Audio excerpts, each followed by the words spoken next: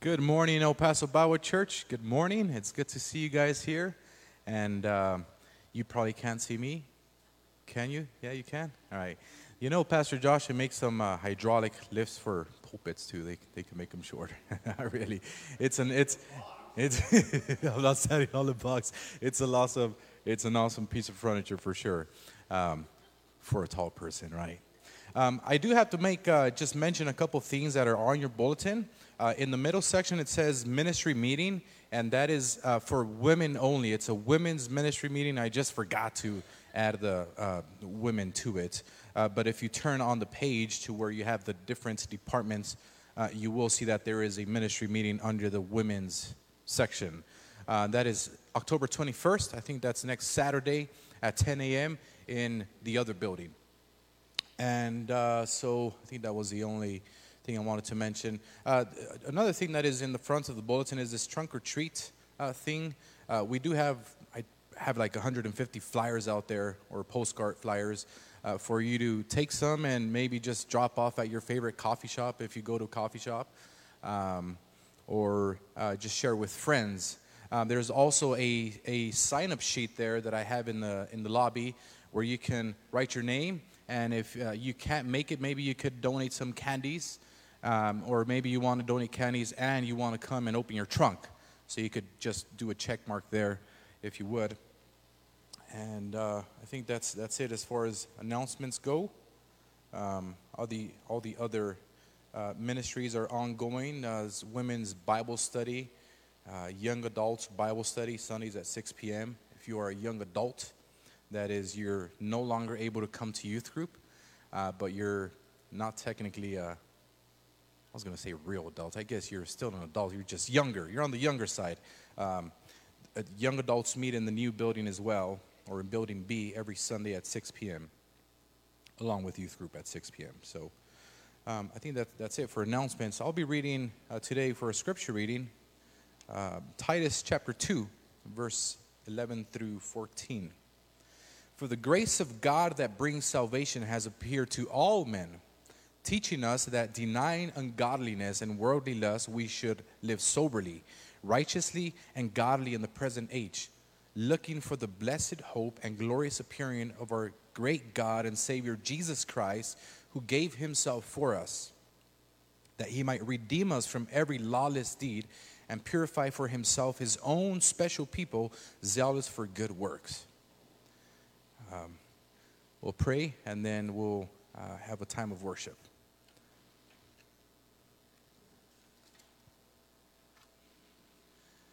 Father, we thank you this morning for allowing us to come together as your body and worship you and be encouraged by the teaching of your word. And we ask that we may accomplish this, that we would be able to bring glory to your name and praise to your name and make you famous through the songs that we sing. We also pray that you would encourage us through them and encourage us through the teaching of your word. It's in your son's name that we pray. Amen. Would you now stand with us for a time of worship?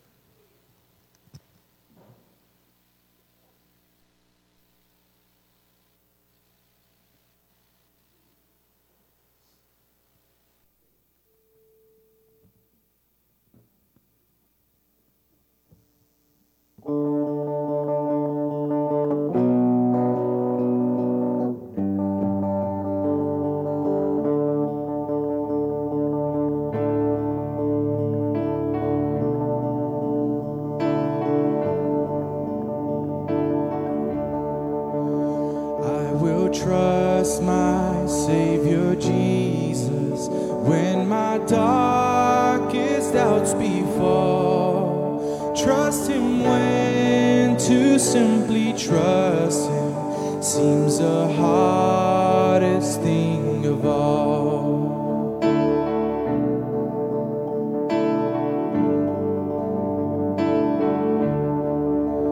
I will trust my Savior Jesus, trust him when my strength is small, for I know the shield of Jesus is the safest place of all.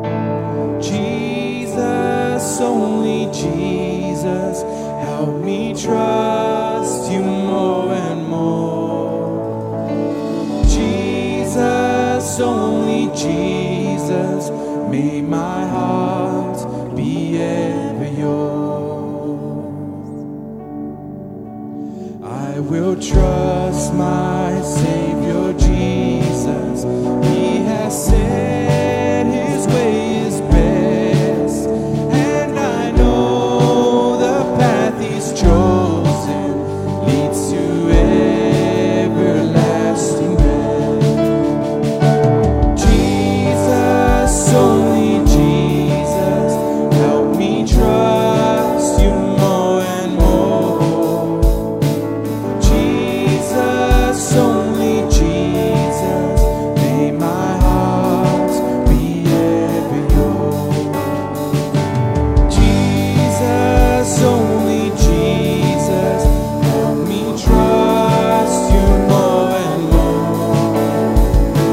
Jesus, only Jesus, may my heart be ever yours.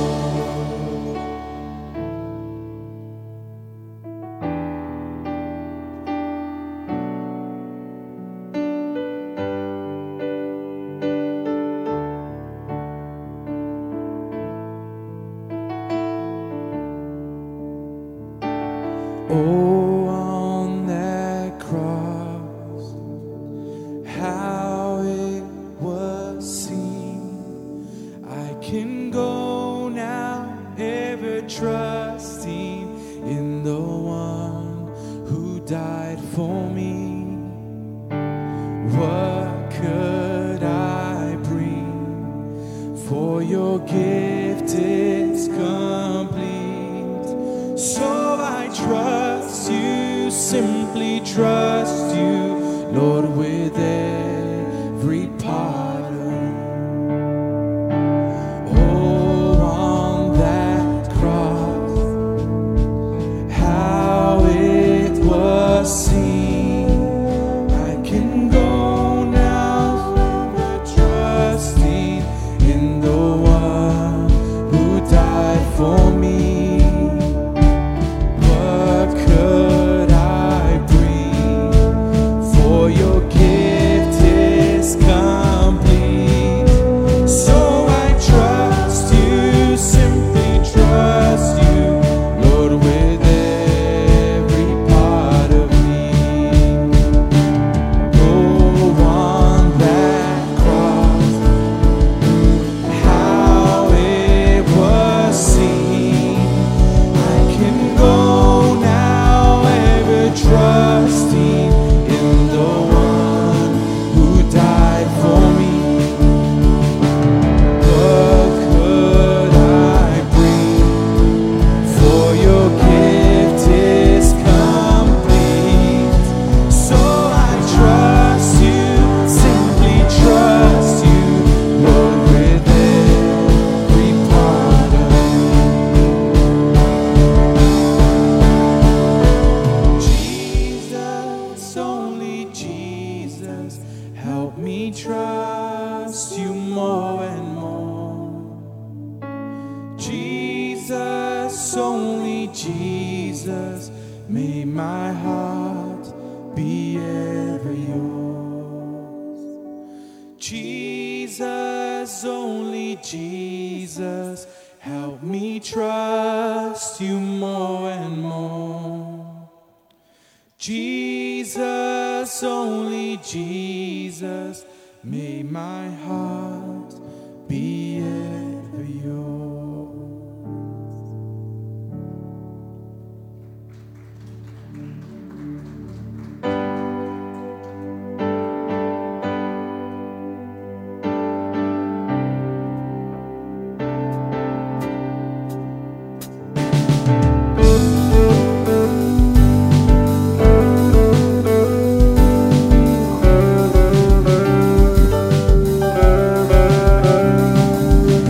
worship the one who was. We worship the God who is. We worship. He opened the prison doors. He parted the raging sea. My God, He holds a victory. Sing it out. There's joy in the house of the Lord. There's joy in the house of the Lord today. And we won't be quiet. We shout out your praise. There's joy in the house of the Lord. My God is surely in this place. We won't be quiet. We shout out your praise.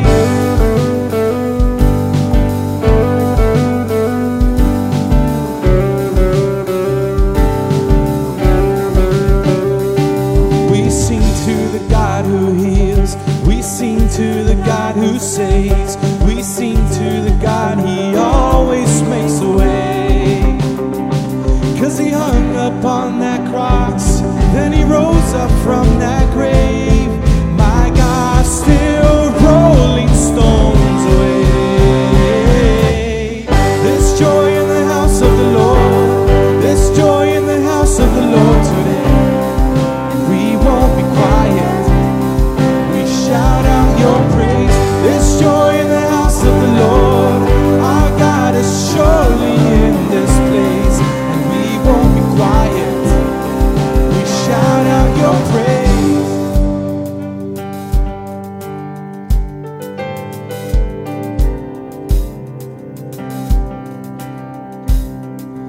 We were the beggars, now we're royalty. We were the prisoners, now we're running free.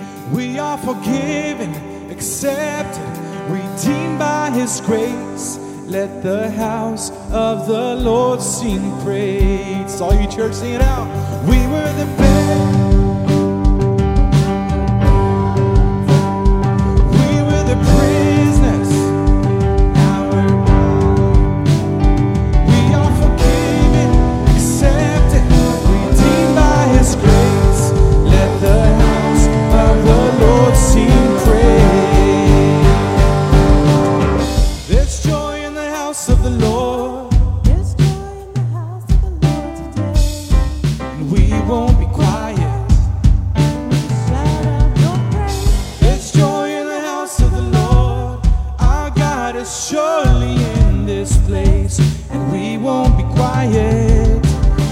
Shout out your praise. There's joy in the house of the Lord. There's joy in the house of the Lord today. And we won't be quiet. Shout out your praise. Our God is surely in this place. And we won't be quiet. We shout out your praise.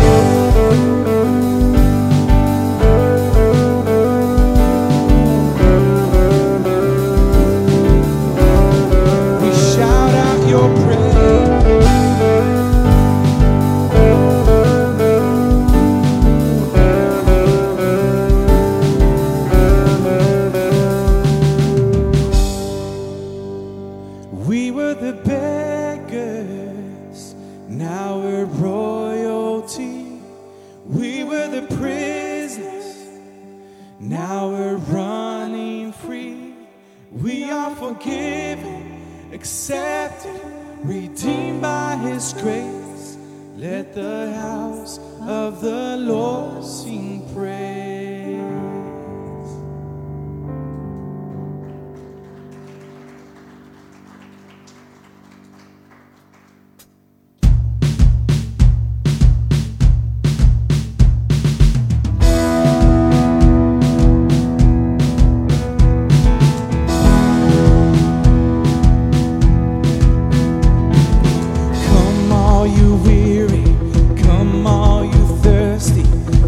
To the well that never runs dry. Drink of the water, come and thirst no more.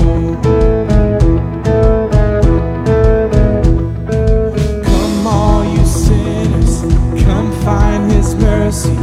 Come to the table, He will satisfy. Taste of His goodness, find what you're looking for.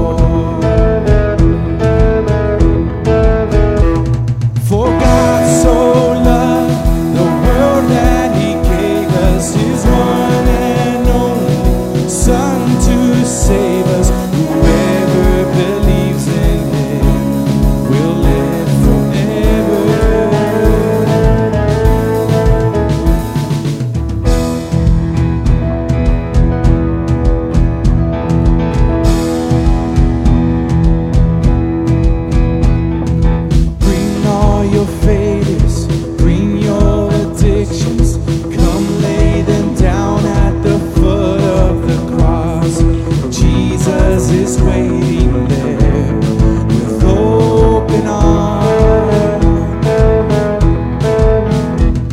For God so loved the world that He gave us His one and only Son to save us. Whoever believes in Him will live forever. The power of hell forever defeated. Now it is well. I'm walking in freedom. For God so loved the world.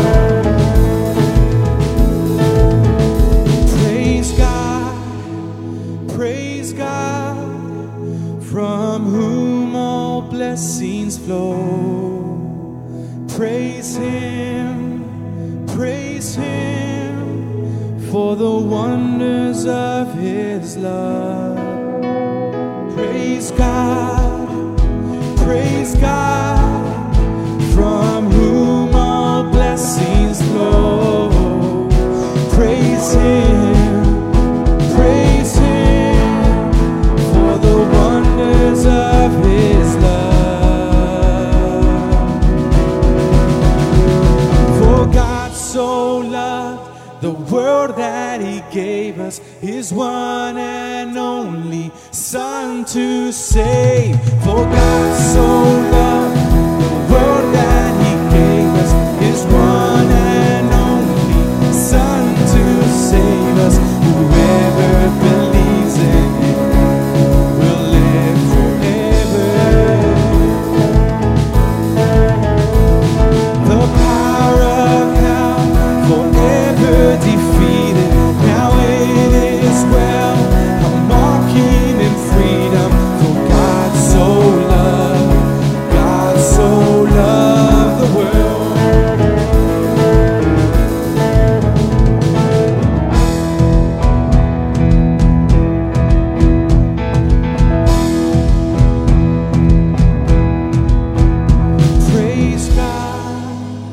Praise God, from whom all blessings flow. Praise Him, for the wonders of His love. Praise God, from whom all blessings flow. Praise Him, for the wonders of His love. So bring all your failures, bring your addictions, come lay them down at the foot of the cross. Jesus is waiting. God so loved the world.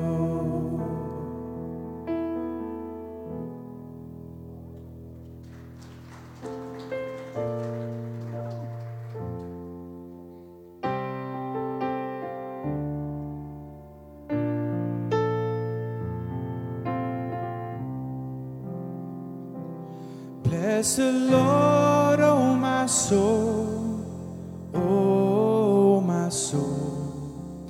Worship His holy name.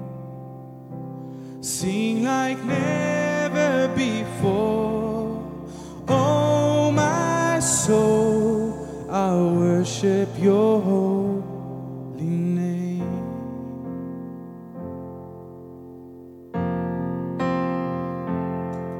The sun comes up, it's a new day dawning. It's time to sing Your song again. Whatever may pass and whatever lies before, let me be singing when the evening comes. Bless the Lord, oh my soul, oh my soul. Worship His holy name. Sing like never before.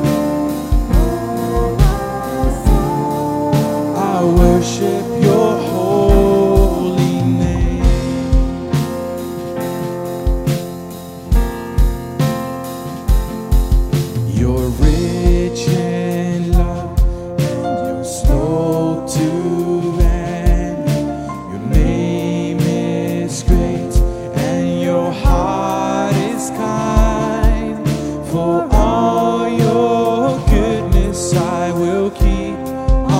will sing.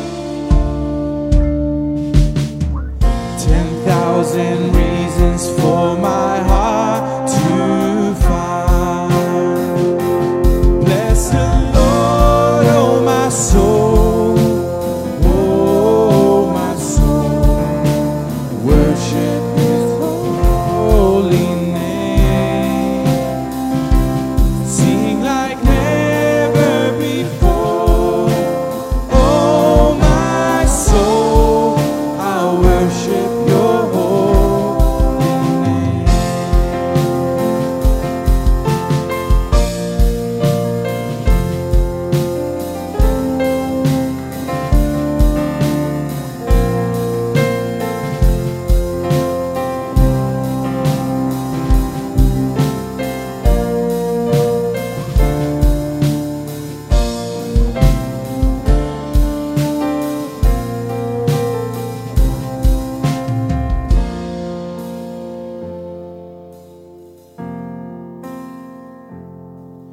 And on that day when my strength is fading, the end draws near and my time has come, still my soul will sing Your praise unending. 10,000 years and then forevermore.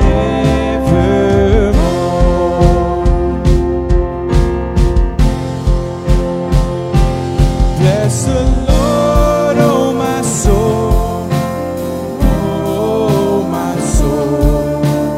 Worship His holy name. Sing like never before. Oh my soul, I'll worship Your holy name. Bless the Lord, oh my soul, oh my soul. Worship His holy name. Sing like never before.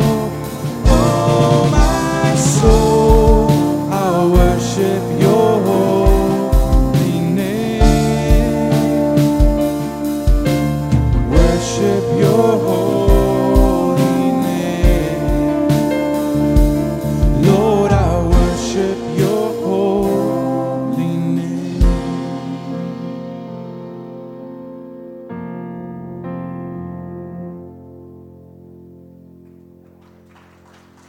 You may be seated.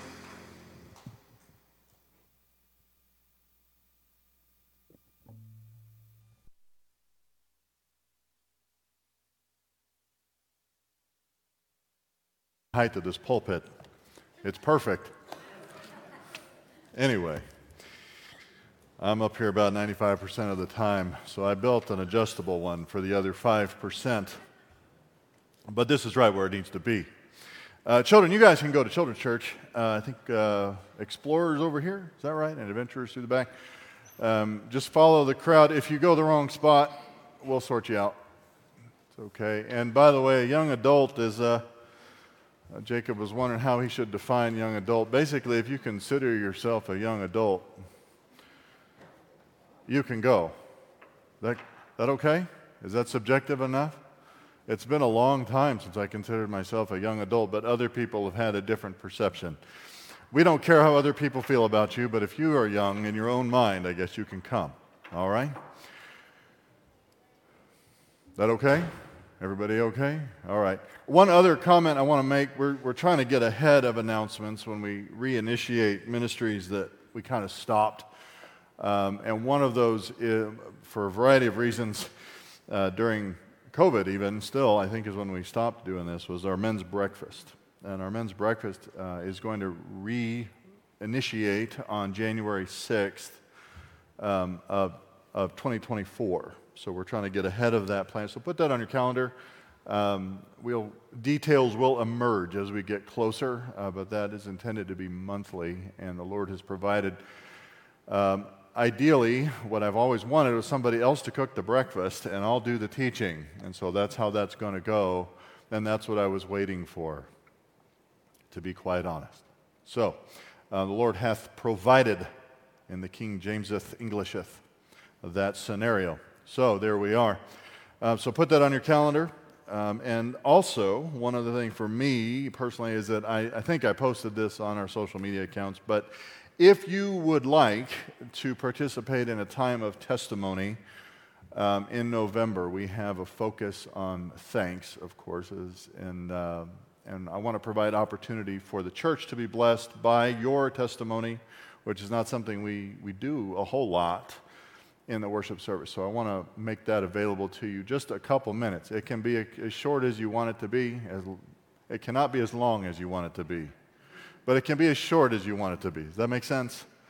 Maybe a couple, 3 minutes. That doesn't sound like a long time until you're up here hemming and hawing. 3 to 5 minutes is a long time to stand there without words to say. Right? 3 to 5 seconds is a long time when you start doing it. Anyway, so those are two things that I want to bring up before we begin. So do that and pray about what you'd like to give testimony of in that service coming up in a month and a half or a month now, I guess. But let's pray. We have things to pray for, and so we ought to pray together. Father, we do thank you for the gift of life that we have in your Son today, by grace through faith alone, in your Son alone, and the benefits that it provides to us. The things that it creates in us and creates us to be, as we're looking at here in your word today. And Father, thank you for the comfort of being those who are in a covenant relationship with you, that you have made promises to, that you will not break and have never broken. And Father, with that in mind, we remember your covenant nation, the descendants of Abraham, Isaac, and Jacob, as represented today, I think we can say, by the nation of Israel. And Father, there's a lot of walking on eggshells around this. We don't do that, Father. We pray for the ability and the resolve to execute supernatural levels of violence against their enemies, and to succeed and to conquer and to have victory against their enemies, and to drive them out before them, as your word says, like hornets. We pray for that without apology this morning. Pray your blessing on those efforts, and pray for continued support by our nation, Father, if for no other reason than to embrace the blessing that goes back to Abraham, that you will bless those who bless him. And Father, we thank you for that. We pray for our time in your word today, that it would be that we would approach it with wisdom and discernment and understanding, that your word would be fruitful in our lives. And we thank you that you have provided it to us. And it's your Son's name we pray. Amen. So we're talking about growing in grace. Growing in grace, at one time we actually had some little signage around. Talked about the nature of growing in grace here at El Paso Bible Church. That's really what 2 Peter, I think, is about. People get lost in the weeds in 2 Peter because, for one thing, they don't understand it. And they don't even, about half the people you run into don't even think Peter wrote it, which we talked about that last week. I have no problem with Peter talking to a whole different audience and using different themes and different vocabulary. I do that a lot, because it's what is appropriate. Yeah? Yes? There was a time here where for a couple of months I was teaching the youth group. Now, the youth group may not have noticed, but I talk differently to them than I do to crotchety old men, because I'm closer to being the crotchety old man. We talk to them. I talk to people in certain parts of the hill country of Texas a little differently than I talk to the Yankees in my PhD cohort. We used to have one not Yankee. They're all Yankees. We talk a little differently. Talk a little differently when I'm mad. So I don't have a problem with Peter talking a little differently to a different audience. No problem. But he's telling us how to grow in grace. And so that's the rubric, right? Utilizing all of the things that God has given us through Christ in faith for life and godliness. Everything that's pertaining to life and godliness that we have received. We have them. We possess them. It is not a process in a sense. Right? There is a process involved, right? But we possess those things. The process is not in receiving them. The process is in utilizing them. And we have these things. They're perfectly kept for us by Jesus Christ. All of the promises that He's given, we have in Him.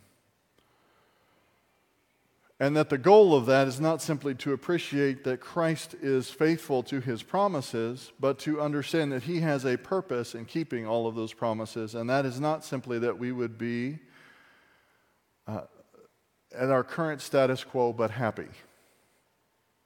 Right? It's not just to fulfill you in your perfect context right now and just to make sure that you, right? In your personal relationships, that's the level of satisfaction that you're looking for most of the time. Have you ever thought about that? I just want people to do what they say they're going to do. Yeah? Right now we're interviewing for a part-time staff position. And this is a repetitive problem these days. We're interviewing for a part-time staff position.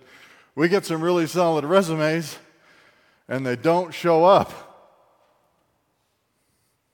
They just don't show up, even though they said they were going to show up. And we're not talking about being 5 minutes late. We're talking about ghosts. They just don't show up. I would be happy if someone would just be a warm body in front of me and do what they said they were going to do in that situation. That's okay. That's the bare minimum standard, right? It seems to have become exceptional in our country in the last few years for people to do what they said they're going to do. Now, there's all sorts of rabbit trails we could do, but that's not all that you're supposed to do with these promises that Christ has given you. He's not simply waiting for you to sit there and enjoy being the recipient of the things that He promised you. He wants us to become active partners and participants in His divine nature, in the purpose that He has in His ministry, in His work, in His vocation, and we're supposed to become participants with Him in it. I say that because it's important that we understand there are some truths in Scripture that the only application for it that is possible is to simply appreciate it. Your identity in Christ is like that. Some people will tell you, right, that you can't take advantage of God's grace. They have a different definition of grace than I do. They do. The only thing you can do as a lost person is to take advantage of God's grace. That's the only way that works. That's the only way the stream flows. When we're talking about making a lost person dead in their trespasses and sins, alive in Christ, there is simply nothing to do but to receive it. Take advantage of it. It's a gift. You should continue to appreciate that. You should continue to understand that. You should continue to demarcate between that, your identity, and what Christ has asked for you to do. The one doesn't affect the other. Your identity in Christ is secure. It was a perfect and complete gift. But the truth that we're talking about in 2 Peter has an ing after it, doesn't it? Growing. Now, you may not be grammarians. Anybody want to jump out here and tell me about being a grammarian? You guys, if I see somebody slinking all the way down in their pew, I'll know that's who it is. They don't want to be asked this kind of question. Growing means that in English, anyway, that's a process. In Greek, it would be a participle, a verbal noun. Growing, you didn't growed. You haven't grown in grace. You're growing in grace. There's a process here. There's things that we're supposed to do. So yes, we need to appreciate that God has provided these things, but that's not the only application to them, that there is something to put into practice. And here it is. He says, now for this very reason also, the reason being that we've received everything that we need pertaining to life and godliness in Christ by faith. We've received all of those things. For that reason, in verse 5 of chapter 1 of 2 Peter, applying all diligence. The idea there is to hasten towards something, to run after it. I don't see too many ice cream trucks floating around the neighborhoods these days, do you? I always used to mention that I really wish we just had a steak truck going around in this. Around lunchtime, I want a steak truck. I don't need ice cream. But when I was a kid, every kid on my street would chase that ice cream truck down the road. They didn't have any money, the poor ice cream guy. Didn't have any money, but they wanted him to stop so they could drool over the ice cream. For all of the parents to say, we have ice cream at home. Sad face. We have ice cream at home. It might have been Bluebell. Way better than what was in the ice cream truck, but it wasn't in the ice cream truck, right? We hastened towards it. We were eager for it. We really wanted. That's the idea. Applying all diligence in this process. Knowing that you possess it, right? You're not supposed to wear yourself out. You don't increase the RPM not knowing what the goal is or what the supply is. No matter how many amps you pull through the circuit, there's plenty of supply. My son's an electrician. We've had to do some calculations here lately. You cannot draw too many amps from the things that God has given you. Does that speak to some of you? I don't know. It speaks to me. Because I use tools that were made before my grandfather was born in my shop, and they draw a full American load of electricity. Can I say that? They take a circuit that requires some serious juice to power those 100-year-old motors, some of them. Still using the original ones, most cases. You can't overtax the circuit. So you need to be eager. You need to be running after that situation with all diligence. Now here's the imperative. Well, actually, in your faith, that's you, the faith that is like the apostles have, that is indistinguishable from them, from Peter himself, who says, I'm bondservant first, I'm slave first, doulos, and then apostle. That's my role, my vocation in this world. Jesus Christ is entirely sovereign over my life, the decisions that I make, the trajectory I take, and the suffering that I receive. Important not to forget that part. In your faith, supply something. Now, some people are foolish enough to say that it is simply your faith that supplies everything and that you don't need to do anything in life. That is one narrow meaning, right? There is nothing lacking in your identity in Christ.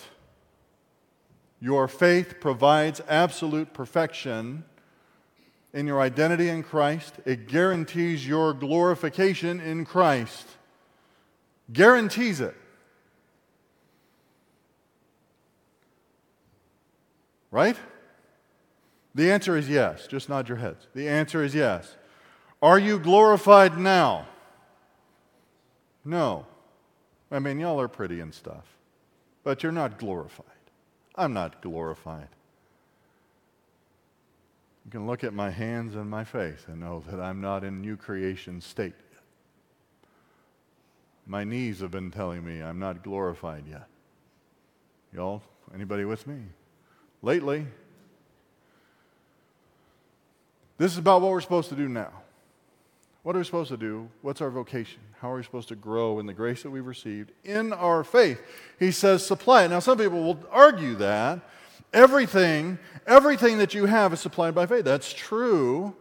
But what is the nature of a gift? Christ is a perfect giver of good gifts, is he not? See, when I was a kid, before we got everything was racist, we used to call some things Indian givers, right? I'm kind of an Indian, so I can get away with it. We can't even say Indian anymore. Indigenous American. I'm an Appalachian American of German, French, and redneck descent, with some native indigenous American tossed in. Enough that the federal government should have offered me all sorts of things, but it didn't apply for them. So I can say Indian giver if I want. Just try to stop me. What does that mean? Well, I mean, it's referring to a context in which giving a gift had a different definition than it does in the Bible, or you could just kind of take it back. Oddly enough, over the years, we've had a couple of people walk to it we would normally refer to as panhandlers. And they would ask for food, and we would offer them food. Then they would refuse the food. Happens a lot. It's just part of the shtick. Then they would demand money. And a couple of times, someone has gone further than that and has said, I gave money to this church. This happened fairly recently, and I demand it back. And Pastor so-and-so said I could do this. Pastor so-and-so does not exist. There haven't been that many pastors at this church in 50 years. I know their names. And I was supposedly the pastor when this happened, so it didn't happen, right? Or she's confused. Understand, y'all don't need to know this. This is an illustration. You give something to somebody, it's theirs, right? But people act like when Christ gives us something, it's still Christ's. It's not. I mean, he still possesses all of those things intrinsically in himself, in his godness, in his divinity, in his perfection. But when he gives it to you, who has it? I do. You do. I actually have everything that pertains to life and godliness. And so, when Peter says, supply these things, that's legitimate. Because you have choices to make in how you exercise the good things that Christ has given to you. He is not saying produce it, create it out of nothing. Ex nihilo, we talk about bara, the Hebrew word create in the Old Testament, can mean simply make something out of nothing like God did. That's not the description. But to take something in your possession and apply it in a certain way and do it eagerly. Do it eagerly. Supply it. Normally it means supply at your own expense. You possess it. You make a decision how to use it. In your faith, do that. That's your identity.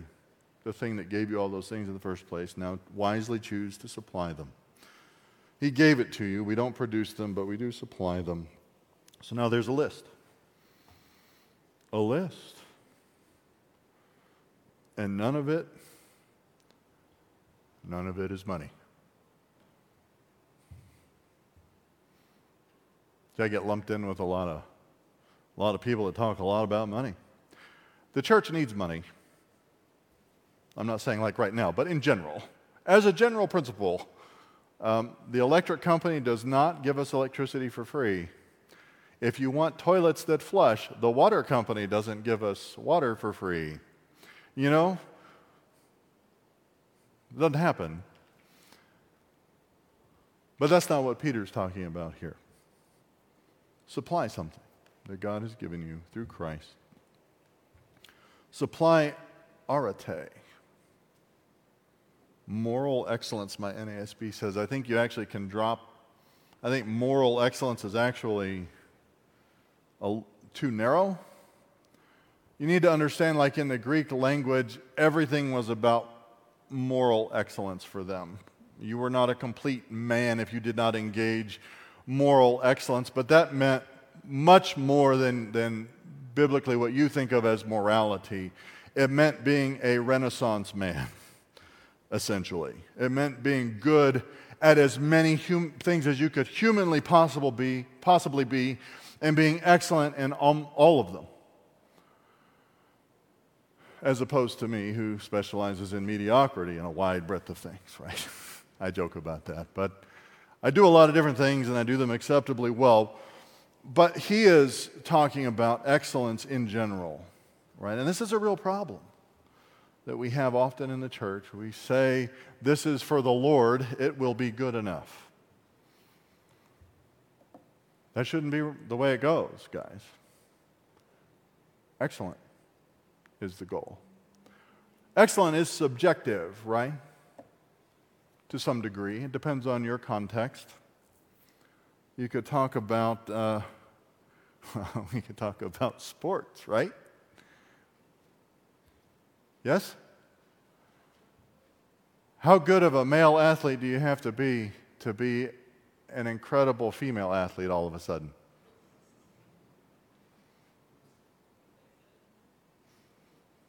Not that good.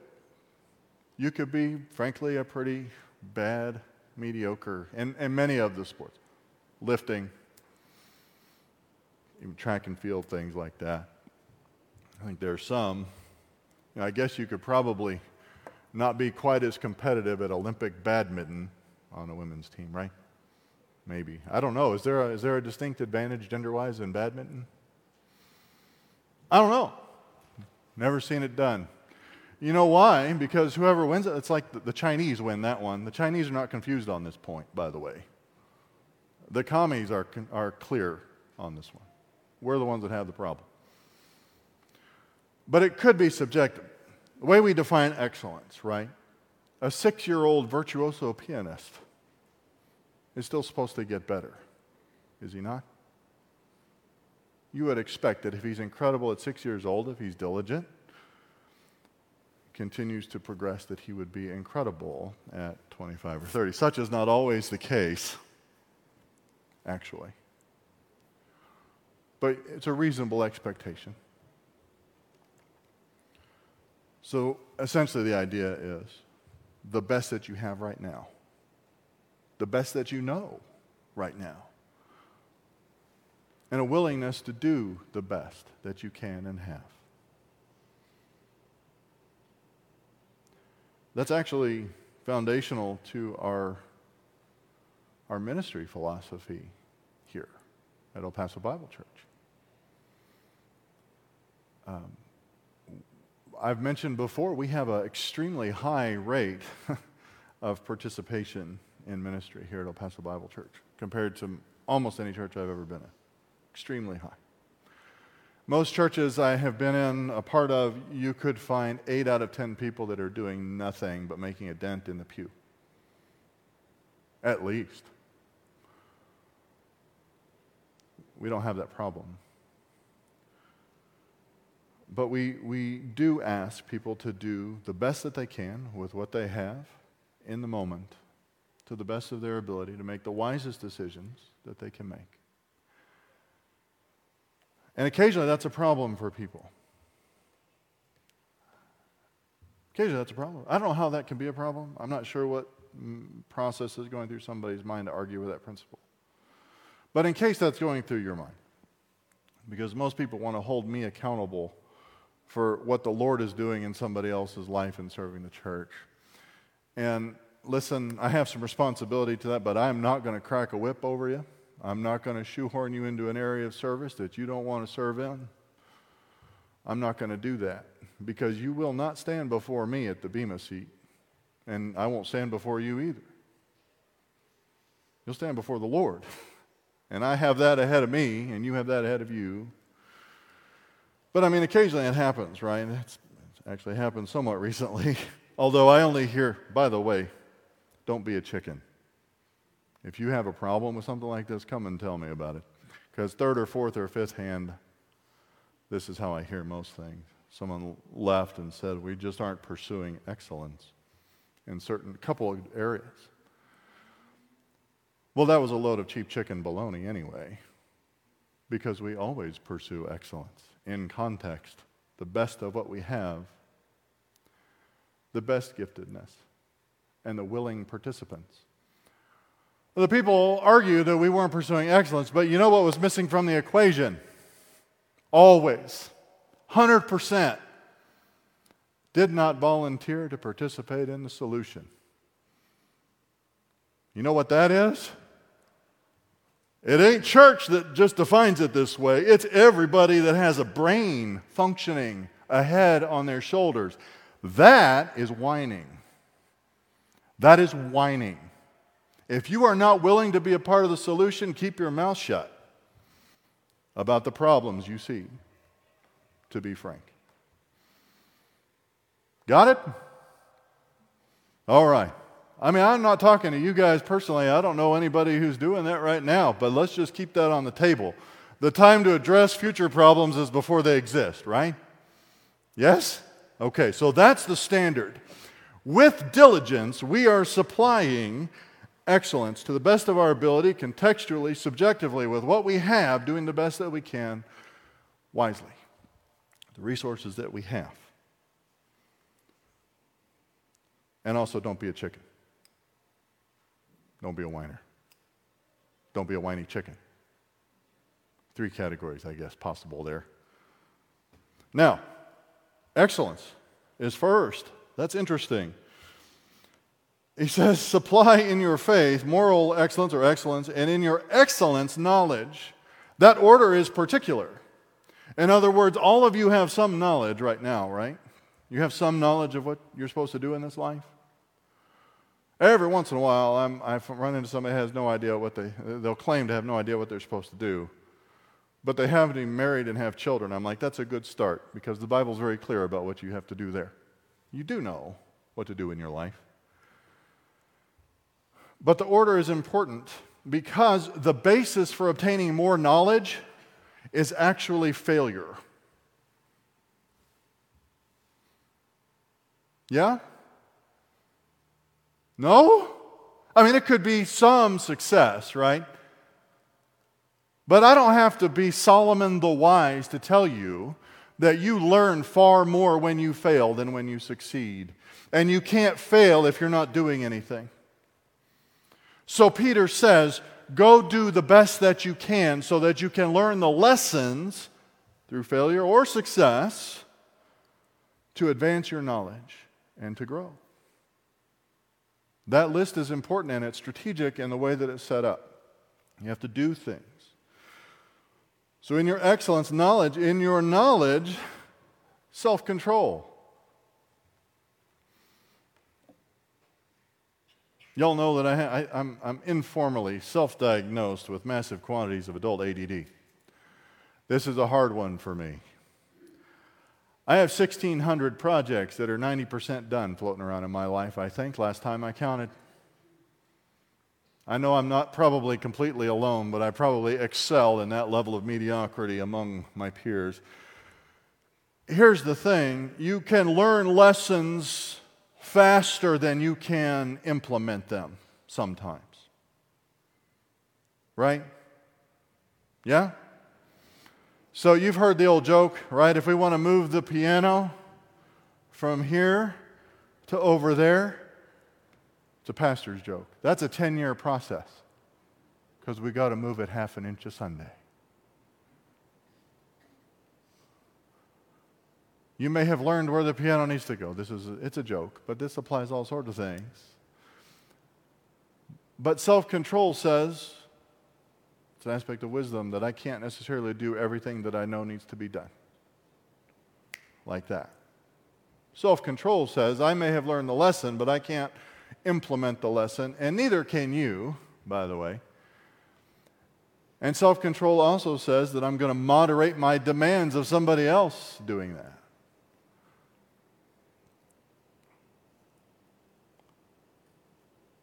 Self-control. By the way, you're supposed to insert supply. These are all things you're supplying. You're not producing, but you've received as a gift, and now you're supplying. Self-control, perseverance. Not to prove that you're going to heaven when you die. That's somebody's questionable theological principle. But you do need perseverance in your life. Because doesn't that sound frustrating? I'm going to do the best I can do. Then I'm going to learn the most I can learn.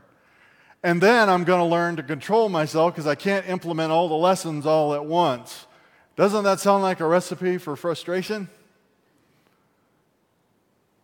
Yes? Does to me. And Peter says, stop it. Don't get frustrated. Persevere. Stay doing the best you know, learning the most you can, and being wise in your application, and keep going. Elsewhere, Scripture says, do not grow weary in doing good. Same idea. Persevere. And be diligent and continue to hasten and be eager to do these things.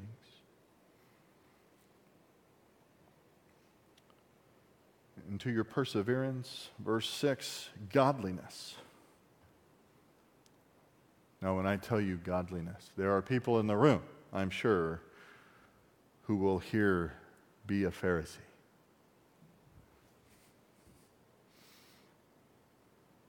They will. That's not what it means. That's not what you should jump to. Actually, that's the spiritual equivalent of having your mind in the gutter, to think that God is telling people to be legalistic. Get your mind out of the spiritual gutter, people. Get it out. When God tells you to be godly, He's saying, emulate me. What is God's primary characteristic with which He engages humanity? Love, you might say, chesed in Hebrew, love, gracious love, loyal love, agape, that's here. Grace,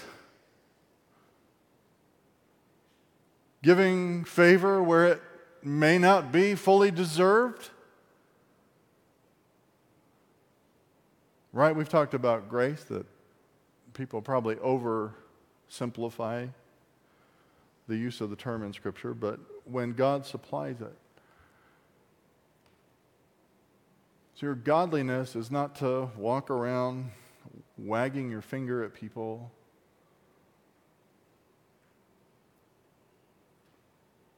Neither is it to ignore things in which you could help them with. Right? To graciously supply counsel without judgment might fall under graciousness. Right? All right, I think I'm losing some of you. That's a long list. That's okay. Godliness, we should immediately correlate to graciousness in our human relationships. If we're going to be godly towards other people, it is not to bring the hammer down and say, give them ultimatums, we're going to crush you or else. It's to be gracious to them. Grace-oriented with each other, giving favor freely, even when it's not deserved. Your godliness, brotherly kindness.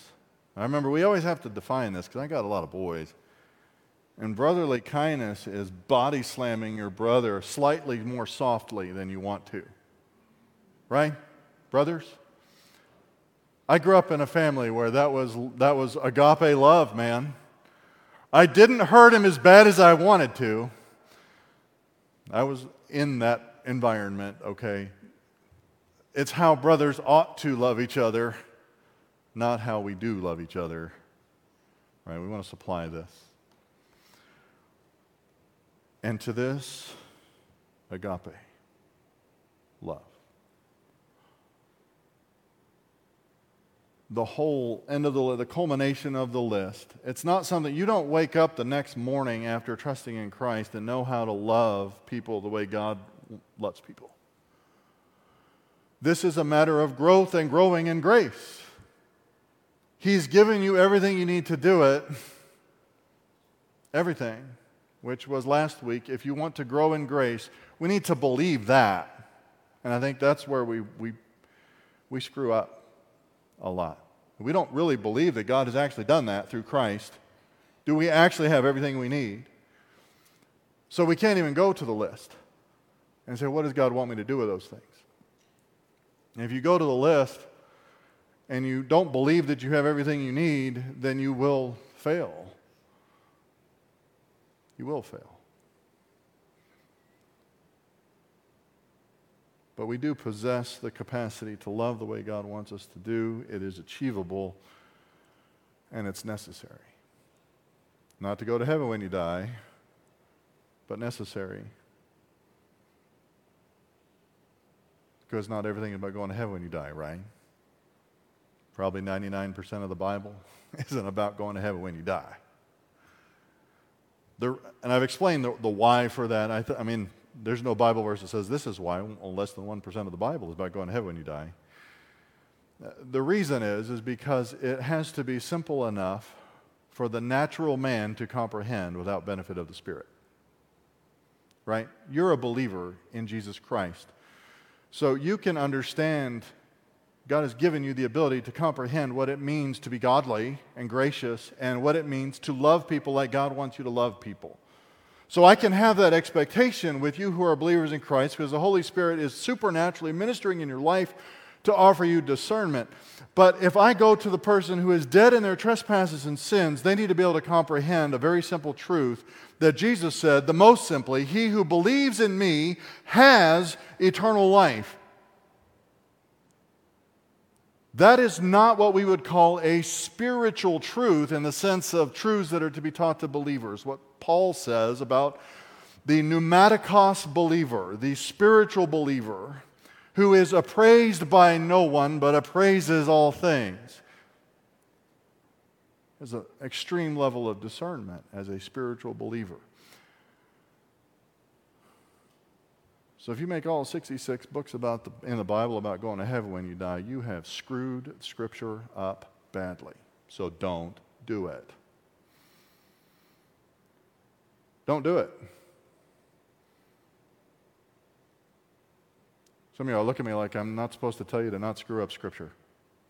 Is that not my job? Don't screw up the Bible. Don't. Don't make simple things hard. There are hard things. Peter's going to admit to that here. There are hard things to understand in the Bible. That's without us screwing it up. That's taking it as it's written, the way the author intended it, the way that God revealed it. It's still hard. So let's wait for those things to make it hard. But he says this, so the list is done. Here's the application. This is why you want to do it, because it sounds hard. If these qualities are yours, qualification 1, are they yours, believers? They are yours. That's not the only qualification. If they are yours and are increasing, yours and increasing, they render you neither useless nor unfruitful in the true knowledge of our Lord Jesus Christ. Now, that's literally, that's what we call litotes. Litotes is when you affirm the negative. This is the technical description, right? You affirm the negative to emphasize the positive. My grandmother was excellent at this, the German housewife. When she loved something, loved it. Highest praise from Grandma Bertha Meyer. That's not bad. My kids do this to me all the time, now that I have revealed that truth about the way my grandmother praised the most fabulous dessert that she would ever put in her mouth in her whole life. That's not bad. Whew. Very German, huh? Very housewife. Very German housewife. That's not bad. It means it was incredible. Awesome. So if these things are yours and are increasing, if we understand the literary device, we're to say you will be far from useless and you will be extremely fruitful. Extremely fruitful. Useful.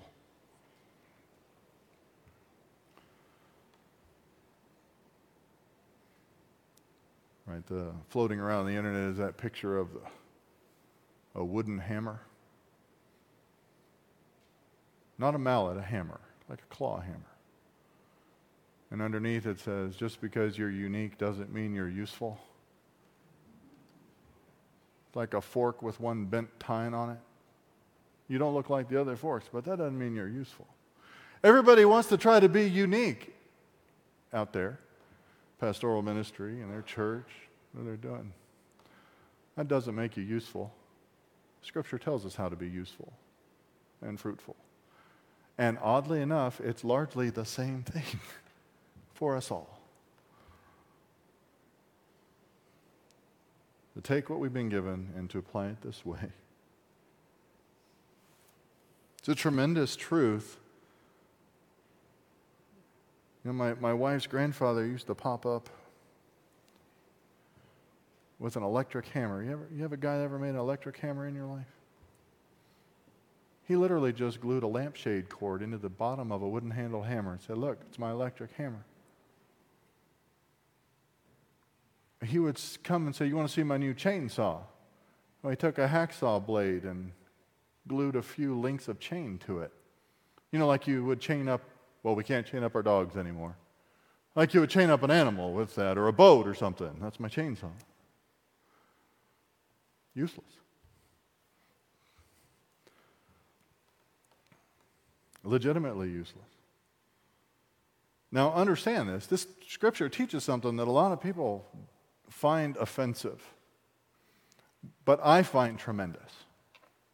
Tremendous grace from God, and that is that someone who is legitimately identified with Christ simply by grace, through faith, alone, in Christ alone, can live his whole life and be useless. Why is that such a tremendous truth? Is that really hard? You don't have to do anything.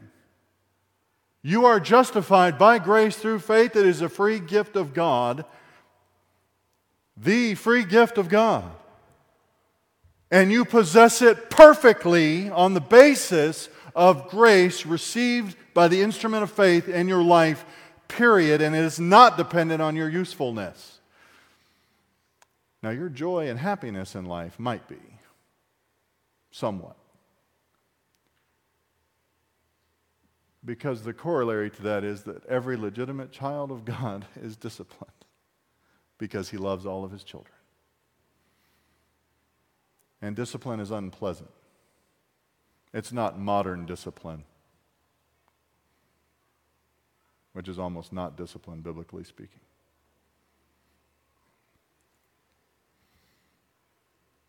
You can legitimately possess the same faith as the apostles possessed.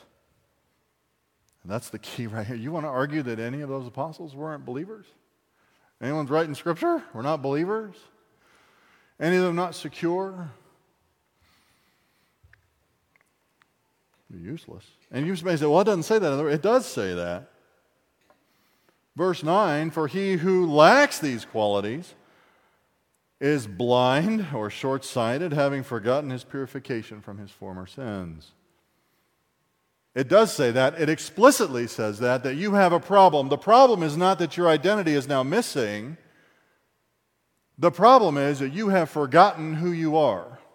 You have forgotten what Christ has done for you. You have forgotten the benefits and the blessings of it that legitimately are applied to your life. You've forgotten those things. That's not an identity problem. I told you that I legitimately didn't know who I was as a young child, right? Legitimately didn't know who my parents were. I got hit by a car, went into a coma for I don't know how long, woke up, didn't know the names of colors or my mom and dad or myself. And guess who I was? Me. I was me. Didn't know who I was, but I was me. DNA proved it. Still have my social security number. Even the federal government said me was me. And if they can get it right, for Pete's sake, man, why shouldn't I be able to get it right? What did I need to be reminded of my identity? That is what they need. People who lack these activities, they're blind, they're short-sighted, they've forgotten, they have a memory problem, and they're useless. Now, parents, listen, you don't want to admit this because it's not considered gentle. But I think you all have to agree that there's a point at which your children become useful. I didn't hear any amens, and I know it's true, you bunch of liars. There is a point at which your children begin producing things and you go, oh, praise God! Praise Jesus that didn't go on that way forever. You love your children and you pour everything you can into them for as many years as it takes, but by golly, you recognize the blessing that it is when they become fruitful. But they were always your children. They were always your children. Will always be your children. Always.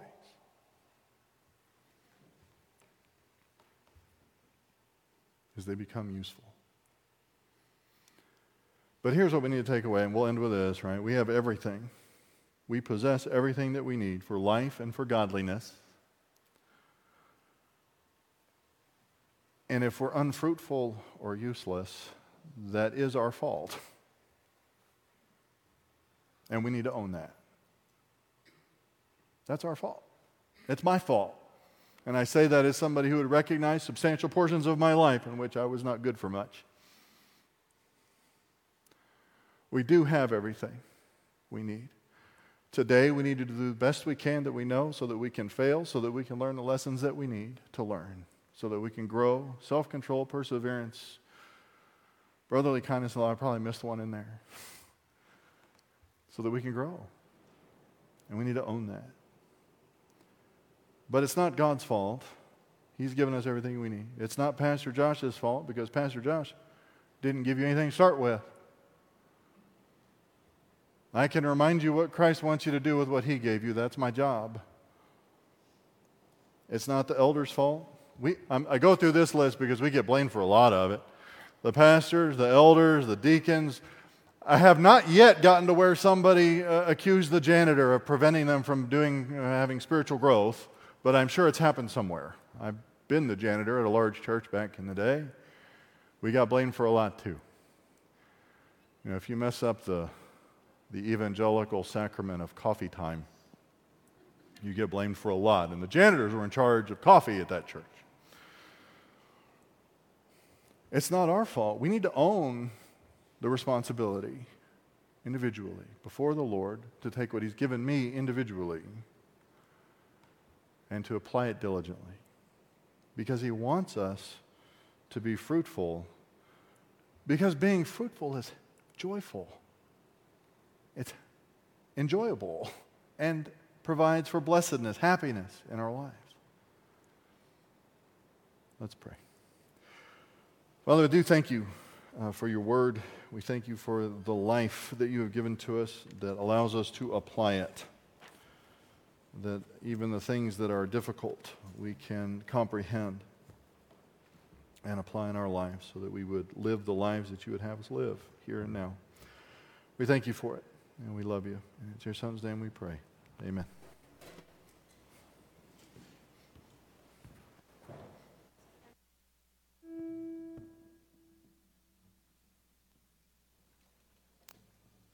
Would you stand with us? We'll dismiss with a song.